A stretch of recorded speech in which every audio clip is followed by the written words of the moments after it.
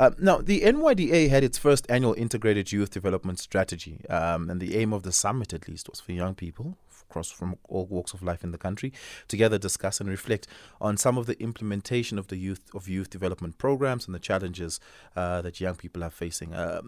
Quite a bulk of the criticism that the NYDA has faced across its existence has been implementation, that money is spent on the wrong things, programs are not being implemented. When it's implemented, it's done along political lines, favors are being done for cadres, that sort of stuff, right?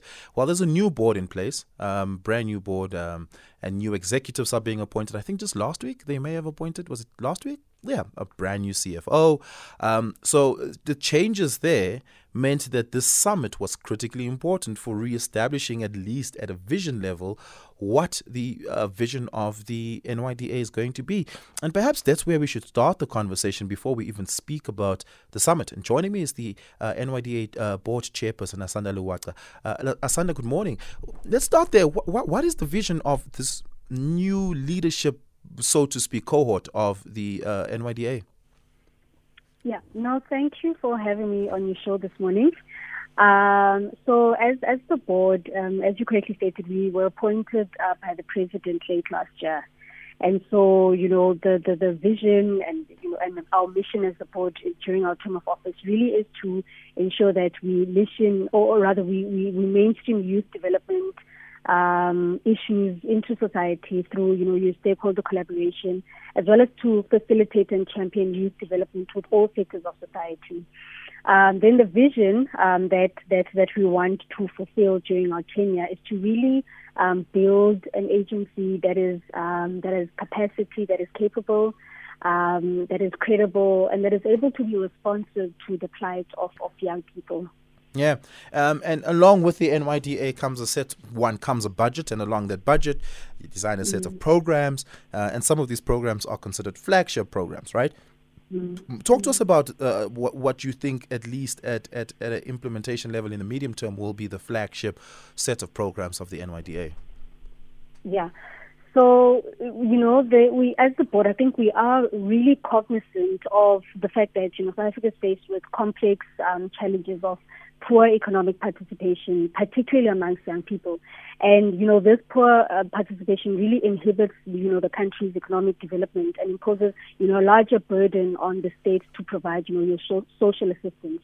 So as the board, one of the areas that we want to really upscale is to ensure that we create a conducive environment for youth to participate in the mainstream economy. And that would be through, your various interventions that we'll be putting in place. For instance, upscaling our targets insofar as youth-owned businesses are concerned, us providing the necessary funding and assistance to those youth-owned businesses. But then also, areas of education and skills development is a priority for us as the board. Because we also understand, the value add of, the young people who are skilled and educated. But then also, I think it would be a missed opportunity not to really have some initiatives to respond to, what have been the effects, negative effects on the mental well-being of young people on the COVID-19 pandemic. Issues of mental health amongst the youth would also be a key area of focus for us. Yeah. Give us a call. The number to dial is 011-714-2006. If you have a question for Asanda, would like to participate in the conversation, the number is open, 011-714-2006, or you can WhatsApp us on 0614-104-107. That's where you can send your voice notes. Talk to us, Asanda, about the summit that was just had. I understand it to have been a strategy summit. Am I understanding correct? And what were key outcomes of the summit? Yeah, no. So let me start like this. In March last year, there would have been a national consultation that was convened by the NYDA. And within that summit, one of the areas that was resolved was that the NYDA would give feedback reports about, what have been the medium-term implementation of the integrated youth development strategy that was adopted. So the purpose then of the past summit, that took place, was, therefore to, report back about, what has been the progress insofar as the implementation of the strategy itself. So the strategy is underscored by 5 pillars. We've got your education, skills development, and second chance as one of the pillars. We also have your economic participation, economic transformation, and jobs or job creation as another pillar. Third pillar would speak to healthcare and mental health issues. The fourth is nation building and social cohesion, and the last would be youth machinery and coordination. So within those particular pillars, young people, had robust discussions, but also what was interesting was, discussions were solution orientated. So it wasn't just a summit wherein, we are just lamenting on the challenges, but rather, proposing, solutions that can ultimately resolve those challenges. And you would have, your sector specialists that's speaking to us and providing their input on what could be some of those solutions. Yeah, and again, when I prefaced when I start the conversation, that the NYDA has been plagued by a set of problems and a reputation that is slanted along the line of it's inaccessible as an organization. It helps only but young people who are politically involved with the ANC and all of that sort of stuff. Surely these are things that you're aware of, that you would have at least had to address coming into the interviews and all of those sort of things when you applied for this board chairperson position. Is there any efforts institutionally geared towards undoing that reputation and making sure that it becomes a open door and accessible institution? No, definitely. Some of the perceptions, we are alive to the fact that, there are those perceptions that exist. And so, as the board, what we've really had tried to inculcate is this idea of having an agency that is accessible. And, when we speak about accessibility, we do understand, the society that we are part of, right? Yeah. So, we've got a society that is divided by, have and you have not. So it then becomes, quite important for us as an agency to be agile and to ensure that whatever it is that we are doing, that we are able to speak to all corners of society and not leaving anyone. And so when we've got a huge emphasis on trying to reach, areas that would have been historically neglected by, government services, and particularly your rural, your peri-urban societies and areas.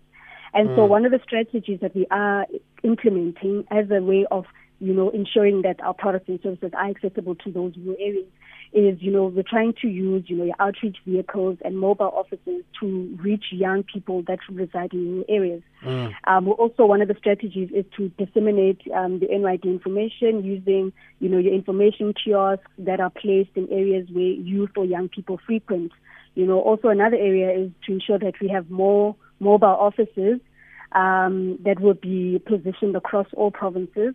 We're looking at outreach activations in communities, schools, institutions of higher learning, as well as partnerships with community media, because we also understand that, a young person, Osemkandule, for instance, who would be listening to the radio might not necessarily have access to SAFM, but, they would be a local radio station that we are trying to reach out to that young person and also speak to them in a language that resonates with them, because we also understand that, there are issues of language barriers that we are trying to span, but also trying to establish, your district offices in areas such as your Bushbuckridge, your Salim, and Tata, etc., as well as, having stakeholder engagements with NGOs and private sector, and also enhancing customer services, and then our customer services through our call center as well as our toll-free number.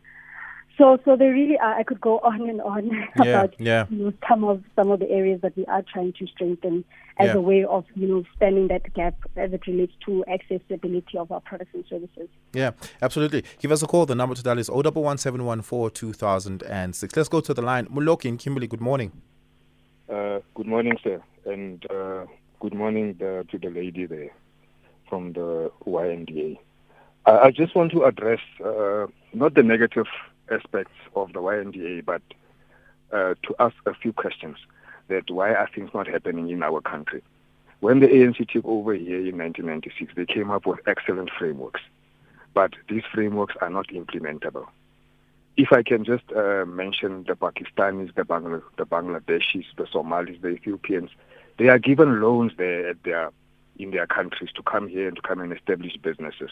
Now the joke is on us because this framework is available in South Africa. The CEDAs, the former business partners, CFAs, the NYDA, they have these to fund SMMEs, but it is not happening. What is the reason? Because if I look at low-hanging fruits, like spaza shops in our townships, they are run by these four people, these foreign nationals that I'm mentioning. And our youth are just idling here doing nothing. I mean, it's difficult for them to go to the YNDA with a business plan to say, hey man, I want to establish my own spaza shop. Why are these things not happening? That is just my question. Thank you very much. Yeah, okay. Zabedi out in Kotwa, good morning. Yes, sir, yes, sir. Okay, sir, I just want to find out from the lady there, what was their discussion around the issue of those who are above 35? I just want to know, did they discuss the dustbin where they are going to throw them? Because the way things are happening now, the economy is not pushed to a level of inclusivity, but it's pushed to a level of exclusivity, in particular the male section of our community, especially the black male. Because what is happening right now, if you check the economics of South Africa, it's like the affirmative action that is now happening. It's more. It's not affecting all other races, because if you can check the elderly section of the previously disadvantaged communities, is still advantaged. And when we check on our side, we are now recyclists. We are taken out of even the domestic works. We can no longer find it. It's very difficult. It's no longer fair. Yeah, discrimination is no longer fair. We are feeling it. Yeah, I think when you go outside your door there, I can guarantee you're going to meet a person who's over 35 who's busy on the dustbin. Yeah, that is what they want. Yeah. So yeah, Jabiri, your question's well captured over there. Raymond out in Zanin, good morning. Hi, thank you for taking my call, sir, and also speaking to your guest as well. Thank you. So basically, my take is like now, if you look at the current situation where at the country where we're going through right now, with unemployment, in all this failure in all business, our people are failing business. I think some of these things, they attribute to what the after effects of the failure from these entities such as NYDA. I'll give you, for example, it's not always a case that people need money to succeed in business. Because now, like your NYDA, they don't have an adequate plan in place whereby they can be able to assist these entrepreneurs, the young people. For example, many people went into their office applying funding. You find that person A goes there, he applies funding because he wants to open a tech shop or a retail shop so that he can be able to get funds to purchase the stock. Another one is a manufacturer. He goes there to ask for money to be able to access the market. So if you look at all that pattern, if these people had a system in place whereby they're able to create a database of those people, whereby they're able to link them together, so that those people among themselves, they can trade together. So that sort of infrastructure, it could reduce the cost of doing business, and it could make things even much easier. But unfortunately, these entities, what they do, they come with what we call copy and paste, the so-called business plan. They don't come up with their own tailor-made system, which can cater those people who live in those areas. So for me, this entities, I would say, like, for example, now, what they are saying, they still don't have a detailed plan as to how are they going to address these issues. Yeah. Thank you so much for your call, Raymond. Really, really do appreciate it. Let's maybe start. There seems to be quite a lot, Asanda, of course, pointing to the fact that young people come to the NYDA or various other funds. It's not an NYDA-specific problem, and do not receive help. And the problem with evidence is that it's always anecdotal, right? So it's like, I know of somebody who went to the NYDA and they didn't get help. And so that's the prevailing perception that becomes. Let's maybe speak to the numbers. How many young businesses has the NYDA assisted And to what value has the NYDA assisted those businesses, and how successful are some of those businesses? Yeah, no, thank you for that question.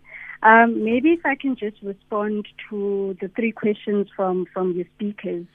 And I want to emphasize this because, one of the underlying principle here is that, what the NYDA, the Integrated Youth Development Summit, sought to address was this issue of having an uncoordinated and incoherent approach as it relates to youth development, right? So in the past, what happened was that, you'd have a situation where, different entities are pulling in different directions and operating in silos. So hence, the effect is not as seen or felt as it would have, had there been some sort of, collaboration. But just to really hone in on the questions, the first question was really about, the funding, particularly, and I want to link this to, your financial development institutions. And one of the resolutions that came out of our summit was the need to break down barriers that make youth unable to access, business funding. Yeah. So in other words, what we want to encourage is, from the financial development institutions is the need for them to review the criteria that they have to access business funding. And it doesn't mean that youth do not seek access, but the problem is the skewed selection criteria that are exclusive in their nature, So how do we break down the barriers? How do we reduce the red tape so that young qualifying beneficiaries are able to get that necessary assistance? Then there was a question around, targeting young people above 35 years. So our mandate is quite clear insofar as, we only cater to youth that are between, the youth bracket. So that would, in the main be anyone who is between 18 and 35. However, there is the perception that we are throwing those above 35 in the dustbin is not entirely true because, the fact that we do have collaborative partnerships with your various departments would assist us to, one, we won't be able to assist a person who's above 35, but we can definitely, direct them to the relevant departments as well as entities that would be of better assistance and whose mandates speak to those who are above 35. Unfortunately, ours is capped at that. Yeah. And then the last question was from Raymond from Zanin.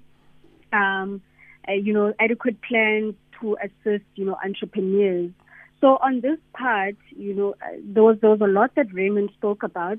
However, I want to just also emphasize this point that at the NYDA, we provide a range of, financial as well as non-financial support to, businesses.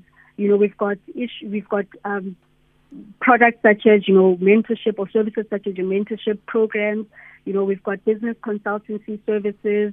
We also create and assist in market linkages, wherein a person who has a business that comes out of our trainings, we are able to provide them with the necessary market so that they don't just fall through the cracks, but they're able to access those particular markets.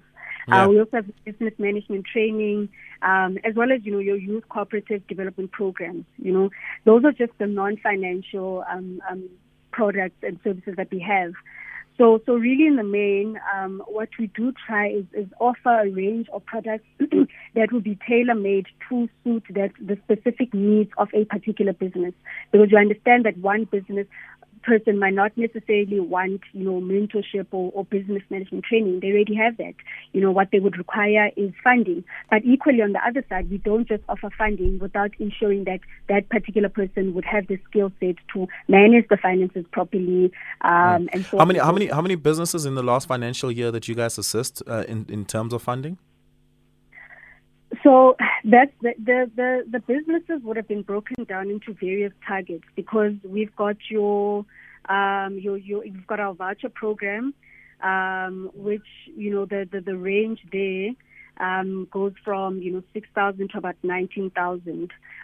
But we also have your not just the voucher program, but your jobs program. So as it relates to how many people we would have assisted financially in the last year, it would be difficult to say, because those targets would have been broken down into the various sub-programs. Okay.